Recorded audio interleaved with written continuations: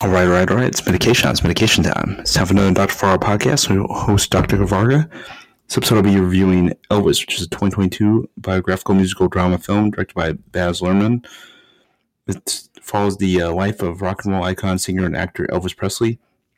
That's told from the perspective of his manager, Colonel Tom Parker, whose financial abuse of him is a major focus of the film.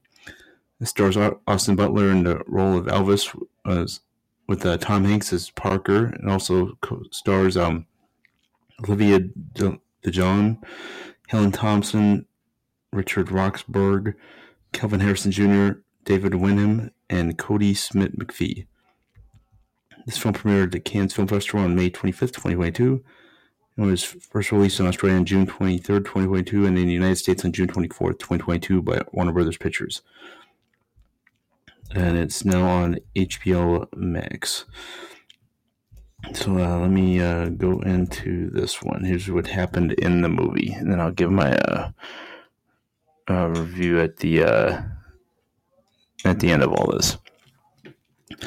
On January 20th, 1997, Elvis's former manager, Colonel Tom Parker, is on his deathbed, having suffered a stroke. Nursing a gambling addiction that has left him destitute, he looks back on how he first met the future king of rock and roll. Raised mostly by his doting mother, Gladys, Presley spent his childhood in the poorest parts of Mississippi. He finds an escape in the comic book adventures of Captain Marvel Jr. and especially in song. However, once he moves with his parents to Memphis, he is ridiculed by his peers due to his fascination with African-American music of Memphis's Beale Street. At this time, Parker is a carnival huckster who fancies himself a modern-day P.T. Barnum. Although Parker is partnered with country singer Hank Snow, Parker immediately realizes Elvis Presley's crossover potential when he hears the white artist sounding black in a groundbreaking single, That's Alright. Then he sees Presley at a Louisiana Hayride performance, finding him a talented musician with strong sex appeal.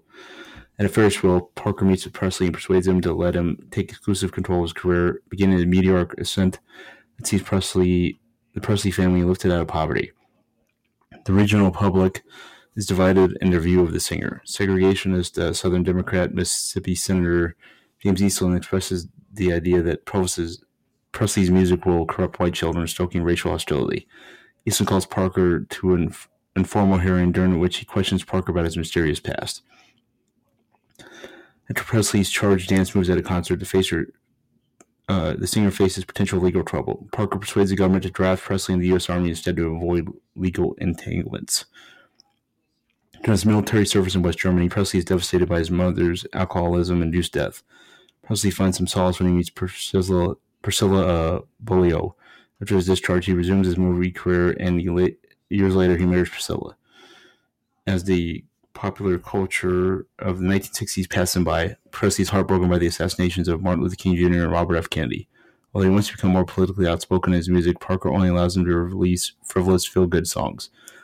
Presley eventually decides to revamp his image with the help of an outside group of consultants, redirecting a corporate-sponsored Christmas special television shoot into a career revival based on the return of older songs and direct acknowledgement of Presley's use of sexuality and performance via wardrobe choice, an all-black leather performance outfit. The film depicts the performance choices in the special, including the closing number, If I Can Dream, as being presented and perceived by the acts of political commentary. Corporate sponsors are infuriated and threaten litigation, while Parker is disgusted, believing Presley may have been brainwashed by hippies. Nevertheless, the show is a massive hit. After the special, Presley headlines the largest showroom in Las Vegas International Hotel and resumes concert tours. Colonel Parker's control of Presley's life becomes even stronger as he refuses Presley's request for a world tour despite initially promising him, and tricks him into signing a lengthy Las Vegas casino residency. Presley's behavioral issues and prescription drug addiction overtake him, and despondent Priscilla divorces him on January 8th, 1973, taking their daughter Lisa Marie with her. Priscilla discovers that Parker cannot leave the country because he is a stateless, illegal immigrant named Andreas Van Fugik. They argue, and Parker convinces Presley that the two need each other. They rarely see each other afterward, though Parker continues his role as manager. Presley continues a regular schedule of shows that leaves him increasingly exhausted. In 1974, before his death on August 16, 1977, Presley expresses his greatest fear to Priscilla. No one will remember him after he's gone. In one of his final shows, Presley, now bloated and pale, sings Unchained Melody and ends the performance with thunderous applause. As he finishes his recollection, Colonel Tom Parker dies on January 21st, 1997, impoverished and alone, while Elvis Presley is beloved worldwide and is the best-selling solo artist in history. Okay, this wasn't Bohemian Rhapsody good, but it was all right. It could have been better, but I don't think there's too much I could have done more with it. So I think this one was overall pretty good, just not elite level, like Bohemian Rhapsody or something like that. Peace out, peeps. Have a good one, Dr. Farr. Podcast being forced because I was really creative and boys having a great week. Peace and love, peeps.